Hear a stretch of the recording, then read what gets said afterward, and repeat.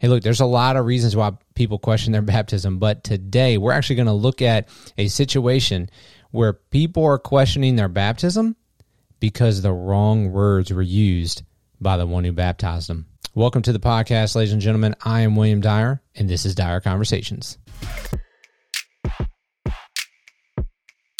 All right, so I got to give you some backstory here on what we're actually talking about. There's a story that came out of Phoenix, Arizona, from a Catholic church out there, and what they're saying is that a priest was using the wrong words for 20 years when he was baptizing people, which makes all those people he baptized have invalid baptisms. So what we want to do today is we want to actually look at the New Testament and say, well, what does the Bible say as far as what words, if any, need to be used when we are being baptized so that our baptisms are legitimate? Now, we don't want to denigrate Catholics or the Catholic faith. We're not trying to do that. That's not the point of this podcast. We are simply looking at this story because many people, again, have questioned their baptism. So I want to say, all right, what does the New Testament actually say? Let me give you the story here. So St. Gregory Catholic Church in Phoenix, Arizona, it was determined that the priest used the words, quote, "We baptize you in the name of the Father, the Son, and of the Holy Spirit." And what the Catholic Church is saying is, what he should have done is use the words, "I baptize you in the name of the Father and the Son and of the Holy Spirit." The concern that they have is that if you use the "we" instead of the "I," that you are implying that it's the community of believers who is baptizing you rather than Christ, who is, in the Catholic version there, the one presiding over the sacrament of baptism. So, what does the New Testament actually say about this issue? So the first place we're going to go is Matthew chapter 28, verses 19 through 20. This is what's called the Great Commission, if you are familiar with the Bible at all. Jesus has died. He has risen from the dead. He showed himself to the disciples, and he's given them the Great Commission before he goes back to heaven, and they go out to preach the gospel. And so he says here to the disciples, "Go therefore and make disciples of all nations, baptizing them in the name of the Father and the Son and the Holy Spirit, teaching them to observe all that I command you, and lo, I am with you always, even to the end of the age."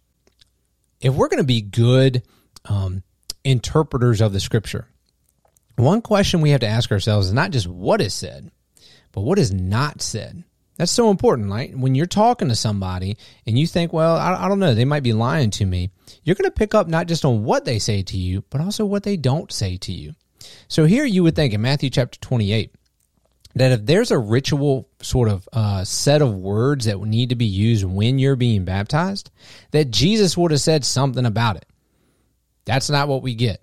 Instead, he simply tells the disciples, when you go out and you make disciples, you're going to baptize them, and you baptize them in the name of the Father, the Son, and the Holy Spirit. Now, what does that mean? Well, it probably means something to the effect of like under the authority of, or into an association with, like there's plenty of baptisms, right? You had Jewish proselyte sort of baptisms. John the Baptist was baptizing.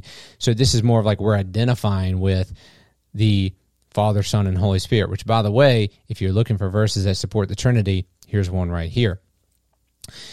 But again, Jesus doesn't say anything about any sort of words that need to be used when you're being baptized. That doesn't prove the point, but what it does tell us is there's no evidence right now, just in this up to this point in the New Testament, to support that we have to say a specific set of words when we are baptizing somebody.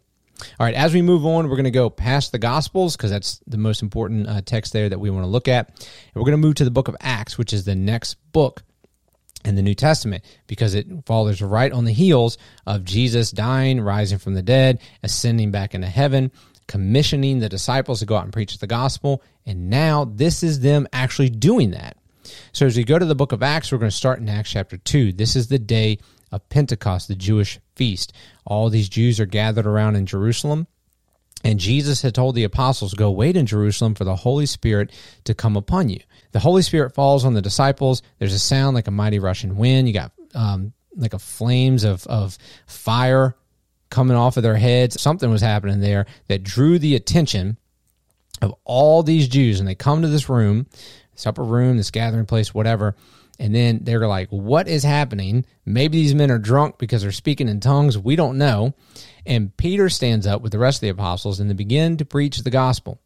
And so you read there in the text that they actually go to some Old Testament passages and go, no, this was all prophesied about. This was supposed to happen. And the reason why is because the Messiah has come. And who's the Messiah? It's Jesus. How do we know? Look at these passages. So they basically prove to the Jews that Jesus is the Messiah through the Old Testament prophecies. And you get to verse 36, and it says that the Jews there were pierced to the heart. They believed the message. And they said, okay, brethren, what should we do? This is what the context there in verse 36 and 37 is as Peter sums up the sermon. And in verse 38, you get the response to what should we do? And he says this, repent, and each one of you be baptized in the name of Jesus Christ for the forgiveness of your sins, and you will receive the gift of the Holy Spirit. And then verse 41, so then those who had received his word were baptized, and that day were added about 3,000 souls. We have the very first gospel message ever preached after Jesus rose from the dead, recorded for us. What do we find? Well, we find a lot of looking to the Old Testament to prove that Jesus is a Messiah. We find Jews responding to the gospel. We see how to respond to the gospel. Yeah, you believe, okay, repent and be baptized in the name of Jesus. What do we not find? Again, what we don't find is any sort of formula of words that need to be said. We don't get any record of that. All we see is that the message was preached, people believed it, and then they responded positively to that message. Verse 41 again, those who had received the word were baptized. And God added 3,000 souls to the church that day. And now we're going to turn out of the book of Acts into the letters that are called the epistles in the New Testament. So these are written by the Apostle Paul, the Apostle Peter, Apostle John, and then some of their other companions like Jude, the brother of Jesus named James. And here's what we find in Colossians chapter 2, verses 10 through 12. The Apostle Paul writes to the church, and he says this, in him, talking about Jesus, you have been made complete, and he is the head over all rule and authority. And in him you were also circumcised with a circumcision made without hands, in the removal of the body of the flesh by the circumcision of Christ, having been buried with him in baptism, in which you were also raised up with him through faith in the working of God who raised him from the dead. This passage is actually extremely important for our discussion today, because while, again, the Catholics are over here all worried about the precise words that need to be said when somebody is being baptized, we don't find that emphasis in the New Testament. But instead, the emphasis we actually find is right here in Colossians chapter 2. What's the thing that makes our baptism legitimate? The thing that makes our baptism legitimate is our faith. Again, here, it says, you were buried with him in baptism, and then you were raised through, that's the means, right? Through your faith. That's the thing that's important. Not the words that the person who's baptizing you says, but it is your faith. But here's the second question. What is your faith in? What is the object of your faith? Well, again, this passage, along with others, tells us it is in the working of God who raised him from the dead. In summary, again, if you look at the New Testament, the object of our faith is the death, burial, and resurrection of Jesus Christ. That is what we are putting our trust in. So to follow up on that point, let's go to our last verse, 1 Peter chapter 3, verse 21, where Peter is making a connection between Noah's flood and baptism. He says this, corresponding to that, talking about Noah's flood, baptism now saves you. It's not the removal of dirt from the flesh, but it's an appeal to God for a good conscience through the resurrection of Jesus Christ. Peter says here, look, just like in the days of Noah, the flood waters came, wiped out all the evil, and then Noah and his family had salvation because they were in the ark. Corresponding to that, we have this thing in the New Testament. It's called baptism. It's not about the physical thing that's happening there, as if the actual water does anything miraculous, right? We're not moving into baptismal regeneration here. He says, no. It's an appeal to God for a good conscience. Now, that word appeal you might have in your translation could be a pledge. Here's what Thayer's dictionary, who's a pretty popular Greek dictionary, says, that it is a demand, it's a questioning, or an earnestly seeking, or an appeal, right? You're appealing to God for a good conscience through what? The resurrection of Jesus. What does that mean? That means that you are coming to the waters of baptism and you're looking and pointing to the resurrection of Jesus and saying, that's the thing that I want, God. That's the thing that's going to give me a good conscience, the resurrection of Jesus, because I'm a wicked sinner and I need salvation. And Jesus Christ is the object of my faith. So again, what is the emphasis that we find in the New Testament regarding baptism? It's not about who baptizes you. It's not about what they say when they baptize you.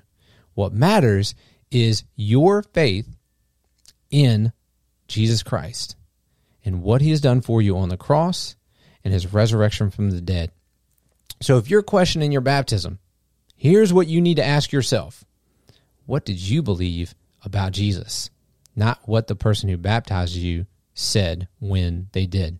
Thanks again for joining me on today's podcast. Make sure to continue this conversation in the comments below. I'll get back to you. I'll respond to you. I want to know whether you agree with me, disagree with me, or what your thoughts are on this video. And also make sure to subscribe to this channel so you continue to get all the updates on what we're doing here to try to make sure that we are examining the evidence correctly. Until next time, continue to seek the truth and you will find it.